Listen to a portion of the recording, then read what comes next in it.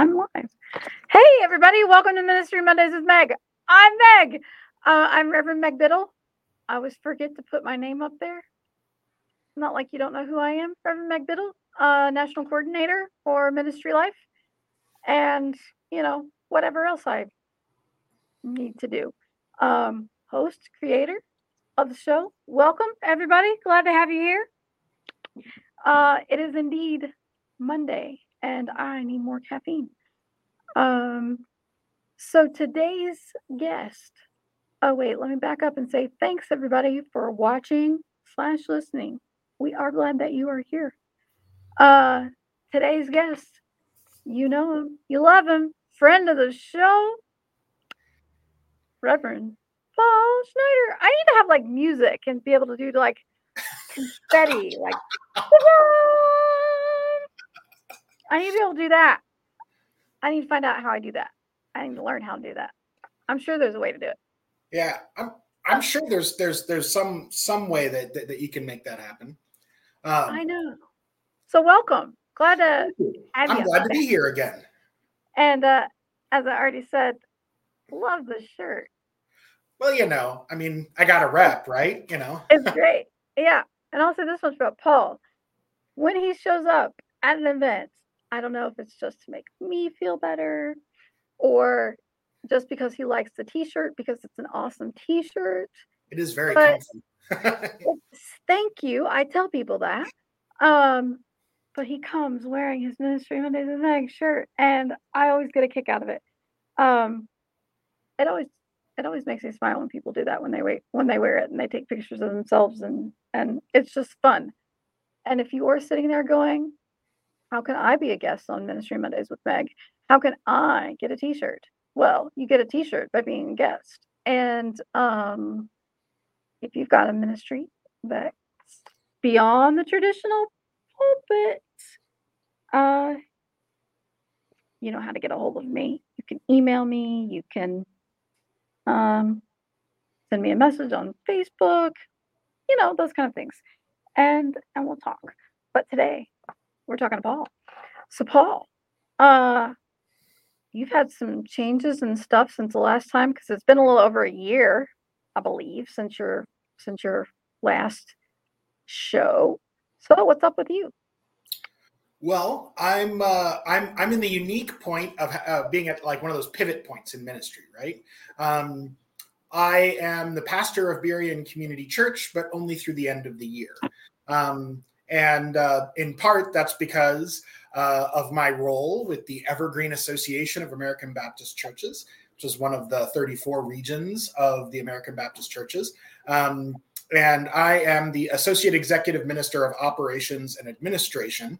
And so what that means in very short terms is that my job is to not only handle all of the operations of the region, including things like receiving the incoming United Missions check and making sure the monies go where they're supposed to, and answering the phones when people call and have questions, but also helping not just the region, but also churches improve their operations and administrations, and helping them get some of these things that sometimes take up a lot of our time and energy in churches kind of set and locked in so that they can focus on the things that churches really need to be doing out there, and maybe being able to apportion their energy a little bit differently. And so that's a big part of what I do. I'm also the guy who answers the practical questions. Hey, we're calling a new pastor. What is the appropriate going rate? Those kinds of things. Hey, we need to update our HR protocols. Do you have something that we can base that off of? That kind of thing. So do you have all that stuff, by the way? Because if so, I might call you.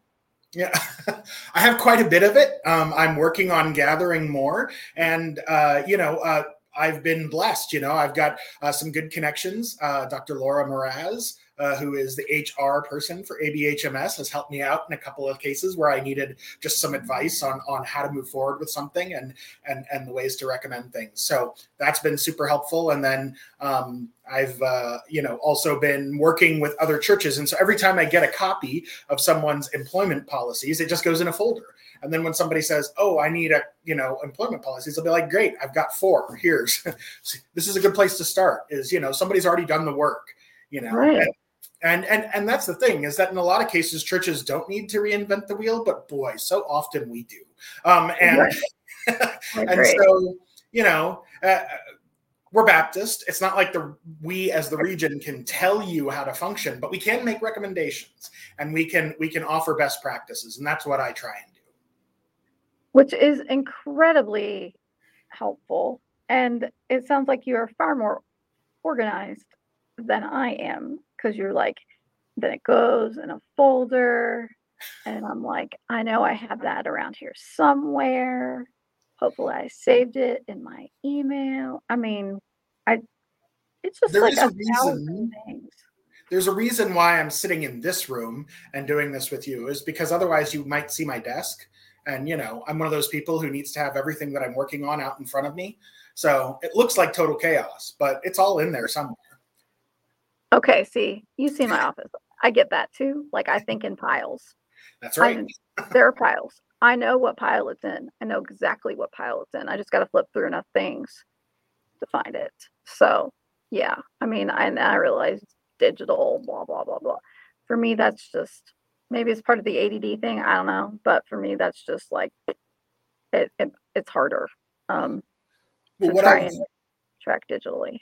Yeah, what I learned is that if I don't have folders for these things and put them in the folders right when I get them, then they don't end up in there. And then when I'm looking for them, I'm trying to look back through 2 years of emails to find the one that I got, and make sure that it was the person who I actually spoke to and not the pastor of the church, or whatever. So I mean, sometimes those things get tricky, and so that's why I've started to I just have these folders of these different kinds of documents, including things like articles of incorporation and bylaws and so on, so that new churches that are getting off the ground, again, they don't have to reinvent the wheel. They don't have to start from scratch. They can just go ahead and take something and adapt it to their needs. So you mentioned the church that you've been serving, and forgive me, I forget how long you've been at Burien. 6.5 years now. Okay. So the plan is for them to close, right, at the end of the. So what happens to everything, all the stuff, all the buildings? What do you do? How do you do that? So I mean, that's a choice that each church makes for itself. And right now, we're figuring out what we're going to do with these buildings. Our goal as Burien Community Church, we're proud of the fact that we're a neighborhood church. We're proud of the community that we're in, and we want to make sure that ministry continues in that community. And so one of the things we considered was we could probably get a decent chunk of change, which we could then give to very worthy ministries if we were to sell the whole property. But if we did that, if we sold it to developers and we got a few $1 million for it, maybe, then they would be turned into houses, and there would be no more place for ministry in that neighborhood. Okay. And so our commitment is to making sure that the place for ministry in that neighborhood remains. And so Evergreen is looking to create a space, an incubation space, for new ministries, and we are considering that our building spaces might be that. So that would be a place for ministries that are in that regrowth cycle. They've gotten small, they're kind of restarting and getting going again, or churches that are just getting off the ground. Maybe they've outgrown their living room, but don't quite have enough people to rent a church space or something like that yet. We want to provide a space for those ministries to be able to gather, to worship, and to be able to get their programs going and off the ground. And that's something that fits in with Evergreen's flow of innovation and dynamic thinking when it comes to ministry.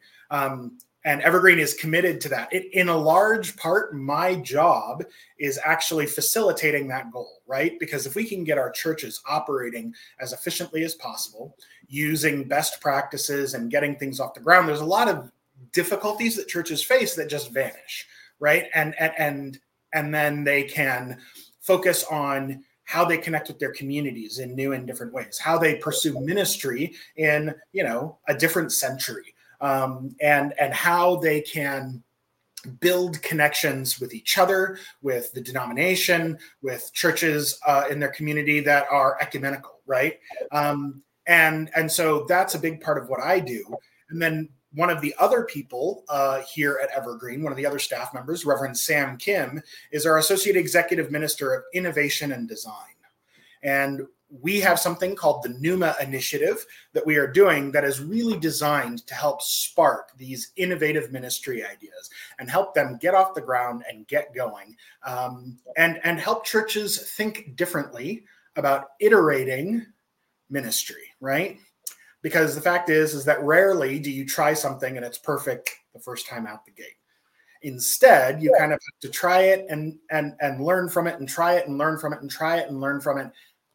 And we've got this problem in Western culture, for the most part, of wanting things to be perfect right as they go. And then when they're not, we just go, oh, this didn't work at all. And that's not usually true. Usually it did work, or even it worked some. And so then the question is, what can we learn from this? And then how do we incorporate that into what we do going forward? And so that's a big part of my role here, is to help kind of push forward with that kind of innovation, so that even our churches that are doing really well and aren't in danger of closing, or our churches that are just looking for new ways to reconnect with their community, or even finding new ministries to get involved in, that they develop kind of a theology of failing forward. And I love that. I can't remember who wrote that, but I had that on a sticky note in my office at both of the churches I pastored, was always fail forward. I can't remember who said it, but yeah, it's brilliant advice. Yeah, and Pastor Sam is excellent at this kind of, he calls it human-centered design, but he's one of the, I think, probably the first people to really take human-centered design, which is a very sort of secular corporate world concept, and think about the theological implications of that. And what does it mean to implement it in the church, and do so in ways that are life-giving and generative, and not built entirely on a corporate model, right? So it's taking the design thinking. I mean, at least I took design thinking at Central, in my doctor of ministry class, and applying theology to the design thinking. Okay. And you can actually find out a little bit more about the Pneuma Initiative if you go to the Evergreen website, and there's actually a Pneuma tab there. I forget exactly which of our menu items it's under, but tell you what, listeners, viewers, and listeners, I will put it in the show notes. I will put the Evergreen website there for you, and so you can go right to that page. I will do that for you. And I've actually just dropped the link in the chat. Awesome. And so you can find out more about the Pneuma Initiative there, about what we're doing and this kind of new way of thinking that we're working on. All again for the goal of helping churches share the gospel and live it out in really dynamic ways. Is this helpful for your church to know that the building is going to continue to be used in this way? Is that yeah, I mean, in the healing process? I mean, because I imagine most people, there's pain involved. Berean Community Church started about 26 years ago, and it was the merging of two churches: Columbia Baptist Church, which was in the Columbia Valley in Seattle, and then Gregory Heights Baptist Church. and the physical buildings and everything are on the Gregory Heights property. The two churches merged and sold the Columbia property, and then they use those monies for ministry for different things. And so Columbia had been around for over 100 years, if you count its time as part of Berean Community Church. It was founded either late in the 1800s or the early 1900s, and then Gregory Heights started in the 1950s. And so you've got 60 plus years of people who have sacrificed, who have ministered, who have been part of that community. And that legacy is really important, and we want to honor that. And so that's part of why we are so committed to the idea that this center for ministry in this neighborhood isn't going to go away, that it's still going to be a place for that. And we share space with a couple of other churches already, and they will be they are churches that are in that regrowth, renew cycle, and so they'll be kind of some of the first people to take advantage of this innovation space in Evergreen. And I should caveat that and say, if that's actually how that all goes, right? Because technically some of those decisions haven't made yet. We have taken our official vote to begin the closing process. And one thing that even though my last day of ministry with them as their pastor will be December 31st, I feel pretty good in the fact that because of my role with Evergreen, I'm going to be walking with them through this process the whole way. So as the associate exec of operations and administration, I am the guy to help them with that. So just one question as an associate exec now. I'm sure the answer is probably no, but I'm going to ask anyway. So will you be competing with Jared to steal pastors from other regions? So here's the thing, is that I'm well aware of the fact that Jared doesn't view it as stealing, but rather as providing opportunities. And the fact is that Evergreen is a great opportunity.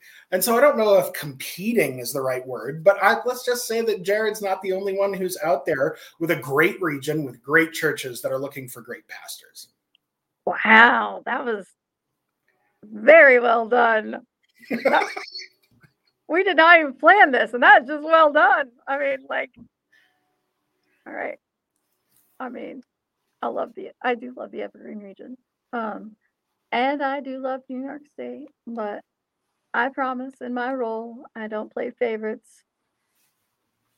Anyway, so did I imagine seeing somewhere on the interwebs that you all have a podcast now? No, that's absolutely correct. We just started our podcast. It's going to be releasing about one episode a month, and it's called Cultivate. And so it's Reverend Sam Kim talking with people about the ministries, sometimes of Evergreen, sometimes beyond Evergreen, but about the things that we are doing and how they connect to that idea of sort of like a theologically centered human design thinking that would help our churches, again, kind of iterate forward into new and exciting ministries. Well, once you have that first episode up or whatever, if you want to give me that information, I'll attach it to this episode. So sure. Can check it out when it's ready to go. You don't have to do it. Let's see. You can always. I'll definitely get that to you. I just imagine people would wanna learn more about that, and so those that take advantage of this space will obviously need to be in the area. Yeah. Well, I mean, so here's the thing, right? Is that Evergreen's one of those weird. We are a very geographically diverse region. Yeah. At this point, we kind of have two centers. So generally in the Seattle to Olympia area in Washington, so that's Western Washington, right? Or sorry, Western Washington.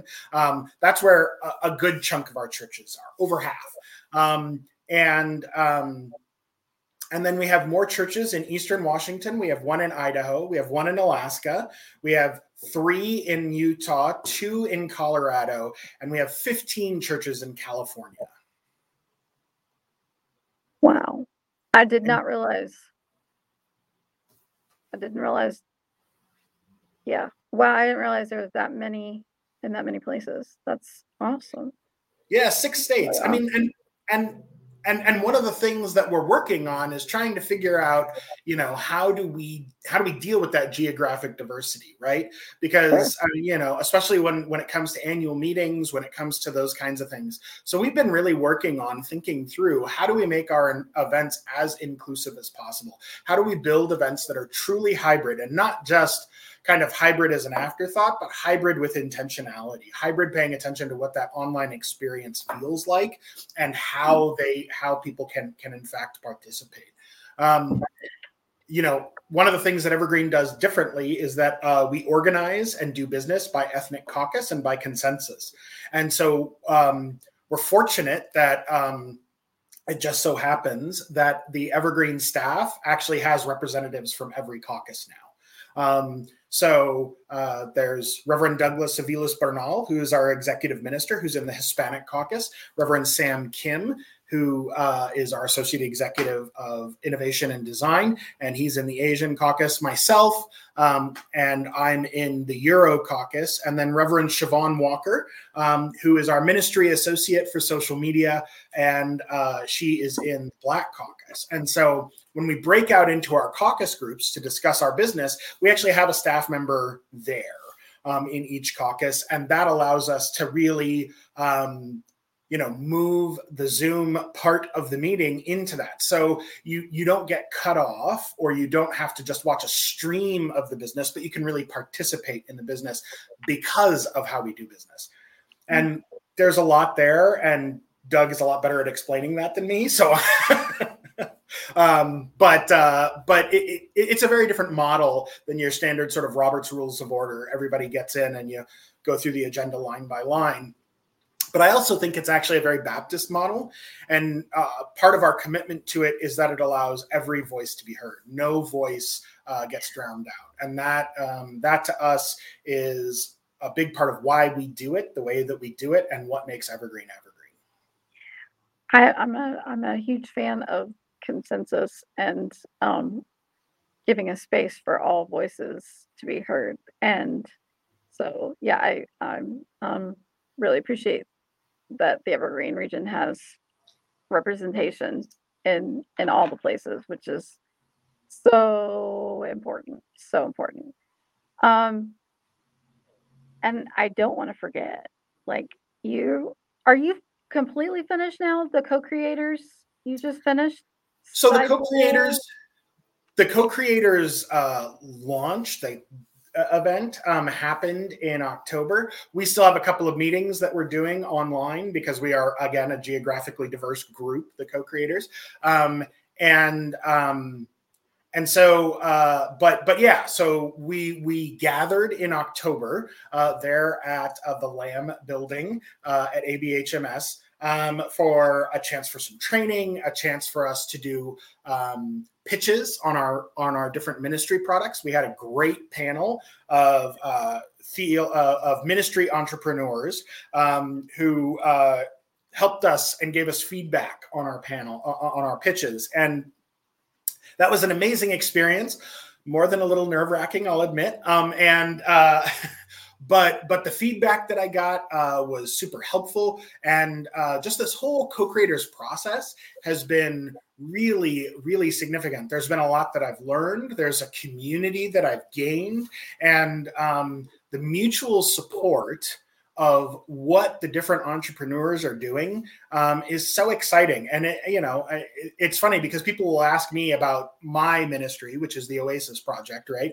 Which isn't just my ministry. I do it with a bunch of other people. It's an interfaith ministry, but that's what I came to the co-creators for. I am the founder and director of the Oasis project. And I'm glad to tell them about it, but there's also part of me that's like, yeah, but wait, there are these other cool ministries that you need to know about that are happening. And so, I could wax poetic about them, but I think you'd be better served by having them on your show yourself, and letting them talk about their ministries. I mean, if any of them are watching, hello, come on over.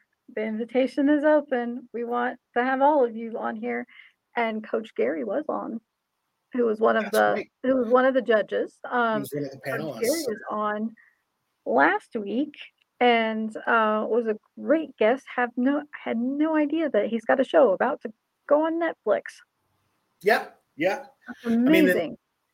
And that was one of the things that I thought was just super helpful about that co-creators process, was the type of people that they connected us with and the resources that they gave us access to.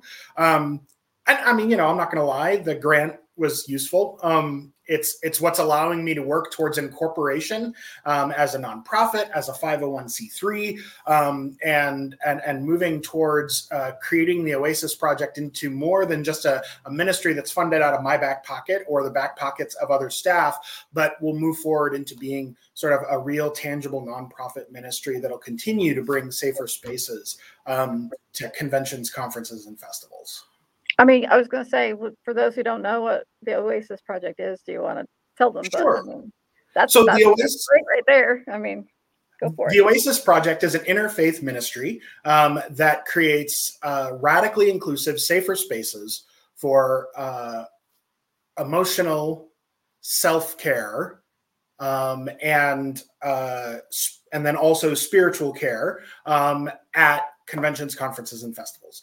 That's not quite the vision statement as it's written, but it was how I remembered it in the moment. So, and one of the things that I think is really significant, it got its start because I was invested, in the science fiction and fantasy fan community, particularly the communities that threw fan conventions. And as I was going through seminary, I was thinking about the ways that I could serve my people, right? And so for me, that included this community of fans. And one of the things I noticed was that there was no place where someone who was feeling overwhelmed, who just needed a moment of quiet, or who needed someone who could listen and hold the kind of space for them would be able to go to and so on, without either going up to their room or leaving the convention, which for some people means that they're not going to come back. And that's bad for the individual and bad for the convention. And so I came up with this idea. And as I was beginning to figure out how to implement it and so on, other people ended up joining who have contributed greatly to sort of how the ministry has developed and how the space has filled out. And so we it's an evolving idea where there is a place and a space for this beyond just the science fiction and fantasy fan community. And last year we were at an interfaith pagan conference as the Oasis, where we provided that safer space for spiritual care, and that was a great experience, something that we're learning from. And then also last year, Reverend Siobhan Walker, who's been part of the Oasis almost since the beginning, has and I were led the Safer Spaces at WorldCon in Chicago. And so that was about building inclusive spaces, but also spaces for individual groups to be able to feel more comfortable, including an interfaith space where Sunday services were held, and also people could go and there were scriptures of many different faiths available and meditative aids and things like that. And in some ways, that's a big part of what the Oasis Room provides, is that sort of low sensory space for someone to step into, whether they just need to be quiet for a minute and stare out the window, or whether they need to sit down and read, or that kind of thing. And because we're an official part of the conventions that we're in, people don't feel like they're leaving the convention. People don't feel like they're having to go to their room or walk out the doors in order to find some quiet, but rather this is an official way for the convention to provide that kind of support for its people.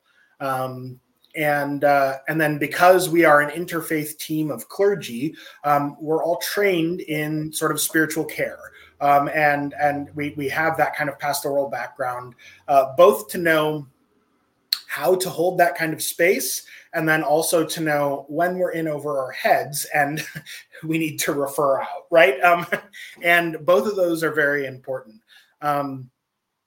Honestly, one of the things that I've found is that holding that space is sometimes the most important thing. And just people knowing that it's there makes a really big difference.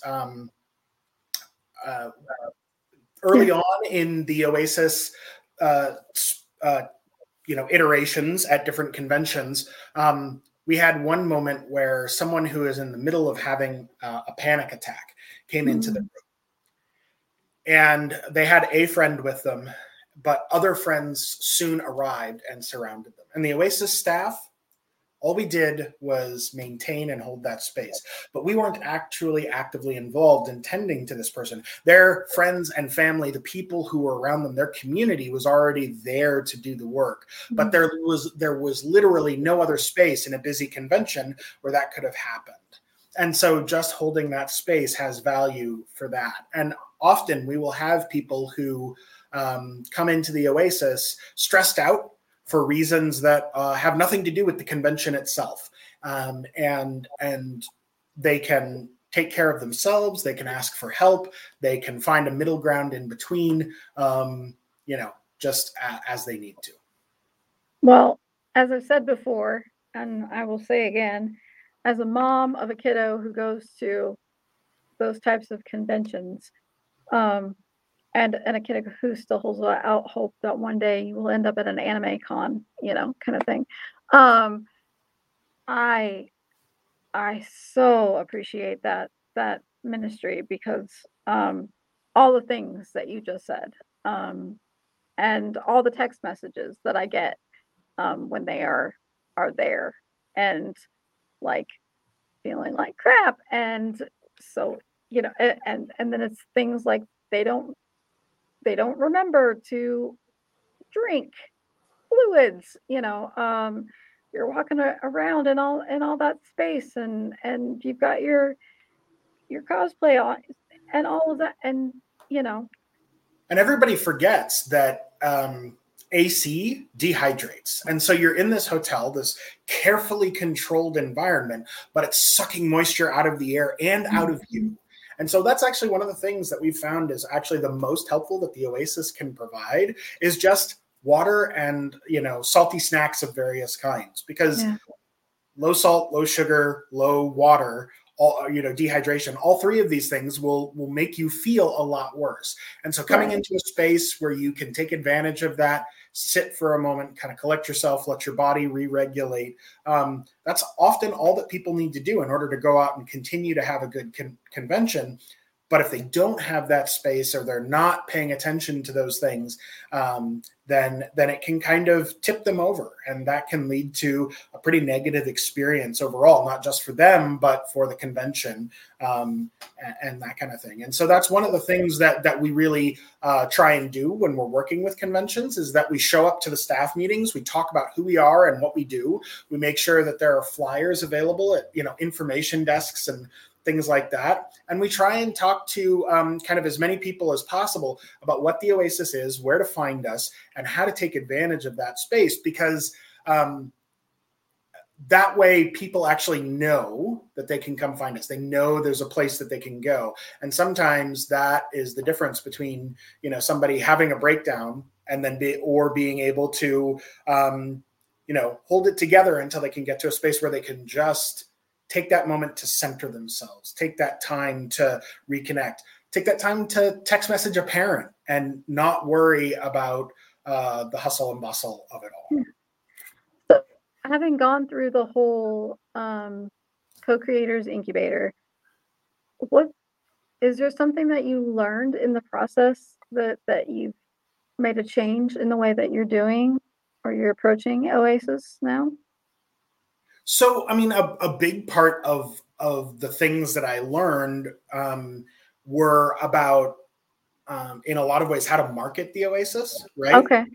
And also how to think differently about how the Oasis approached spaces that weren't fan-run conventions. So that was something that was a big challenge. Was that we kind of had a model that we knew worked in this one type of convention setting, and developing a model that might work outside of that was something that I hadn't figured out yet. And over the course of this project, between the various mentors and instructors and so on that they equipped us with and allowed us to interact with on a monthly basis,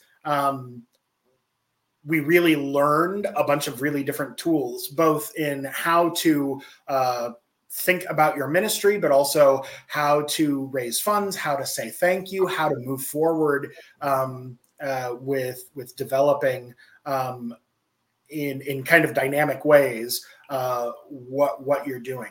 And one of the things that I think is coolest is that while in some ways the fundamental nature of the Oasis is unchanged, the way that I think about the Oasis is much more manifold now, right? It has layers and layers.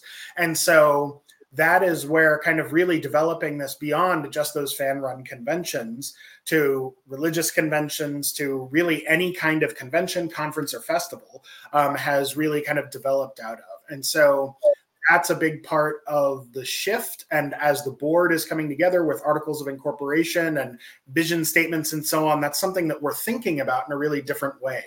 And you mentioned Reverend Jared Huguenot of ABC New York. He was able to connect me with someone who I really was able to then have a great conversation with about how do I pitch the Oasis to a for-profit convention?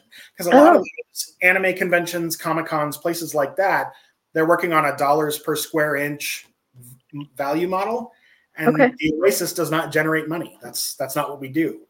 What we do generate is a positive fan experience. And that's really kind of learning how to think about that and articulate that in a way that would allow me to reach out to different kinds of conventions was one of those big changes that I got from the co-creators. Yeah, I mean, having gone to one of those giant conventions twice now, going to the broadcasters convention out in Las Vegas, where you're at the convention center, which is 3 different buildings, and it's not like you're just I mean, it's a lot, and so many people and so much noise and light and all of it. But both times I have gone and thought it would be so great if Paul and Siobhan were here, because I would totally go and just sit in there and be like, I don't need anything. Okay, maybe the bottle of water, and a banana or something, but just go sit in there and just be like, where it's because the American Express has an American Express lounge there but you have to have the American Express card. And yeah, they hand everybody a bag of snacks and a bottle of water when you come in. But it is I'm sure, quite a different space, having seen your short video of what your space looks like. You can't lay down. You can't it's a completely different, it's just a space is all they offer. So I think I would greatly appreciate knowing that there was somebody there that I could talk to if I wanted to, or not. But that it was just a safe space for me to go and be for 15 minutes, a half hour, whatever, and just kind of chill before going at it again. So I have a great appreciation for what you do. All the things, Paul. All the things. You're a busy guy these days. I am. One of the things that I'll say excited about Yes. is that as I pivot away from ministry at Berean Community Church and everything, I'll be down to just one job. one 40-hour-a-week job, which allows me to do things like invest time in the Oasis, invest time in some of the other things that are important for me as a person, because I've been working 60 plus hours a week for almost 15 years now, and it's a lot. Yeah. Yeah. I mean, I would need a nap on a regular. I mean, I need a nap now on a regular basis, but my God, yeah, like that's crazy. You're like, hello, children. I'm your parent. Nice to meet you again. Kind of thing. I mean, 60 hours, that's a ton. Yeah. It is. And It must be nice to be able to be like, I'm the best. well, and one of the things that I appreciate is that the work culture here at the Evergreen Region office is one of sort of mutual encouragement and also mutual accountability. And so my tendency when I'm busy is to just get my head down and get as much work done as possible and not pay attention to time. And one of the things that I appreciate about my coworkers is that they don't let me just do that. They challenge me and they push back on me in the best possible way to make sure that I'm taking the time that I need to for myself. And so it's really, really a positive thing for our work relationship, but also just, kind of to be colleagues and friends, that are working with you and care about you. So I'm glad you'll be able to breathe a little bit now. So, and even though you've been on the show before and have been asked the joy question, I don't remember what your answer was. So you can answer it however you want. You can answer it the same way if you remember how you answered it last time. But you've got all these things, great and wonderful things. But what brings you joy? So these days, I've often been a person who's taken joy in accomplishments, in the things that I've done, that I look out there and I can say, oh, that had a positive effect on the world. Oh, that changed things. And so my growing edge has been learning to find joy in things that are just for me. And so there's, these days, spending time with my kids brings me joy, and I'm getting to do more and more of that. And after the first of the year, I'll be able to do still more and more of that. I like to say that running doesn't bring me joy, but the benefits that running brings me joy. And so there's that, and then the one of the things that I do is write, and that's mostly been for myself so far, but who knows, maybe I'll actually finish a novel at this point. And I've been working on one for a while now that I'm hoping to actually finish sometime early next year, especially as I get a little bit more time to spend on it. So and then I am very much someone who enjoys games of all kinds, but especially tabletop RPGs, Dungeons and Dragons. And I'm looking forward to being able to get some of those games off the ground again, including the all clergy game that I was part of, that I ran actually for several years. Getting that off the ground again would bring me great joy. So that's one of my goals for 2024. All right. Awesome.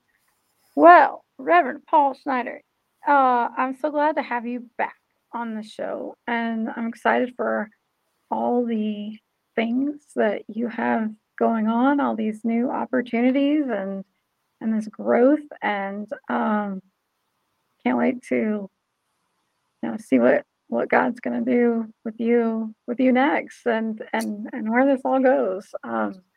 So there's one more piece that I'm holding back, but I'm holding back on that just like until we've got people. Stay tuned, okay? Just stay tuned. There's another thing coming soon, very soon, and we'll put it out there. But I won't blow it just yet. So I appreciate your time. Thank you for doing the show. Thanks everybody for watching and for listening and for being a part of this adventure with me. Go and find that thing that brings you joy and do it for the glory of the Lord, and and live, but find your joy. Find your joy. You can find Ministry Mondays with Meg anywhere. Just Google me. I mean, Spotify, Apple, all the places. But you got to put the one with Meg in there, or you'll get somebody else. Anyway, we thank you for watching, for being a part of this, and stay safe, and we'll see you next time. Thanks a lot. Thank you.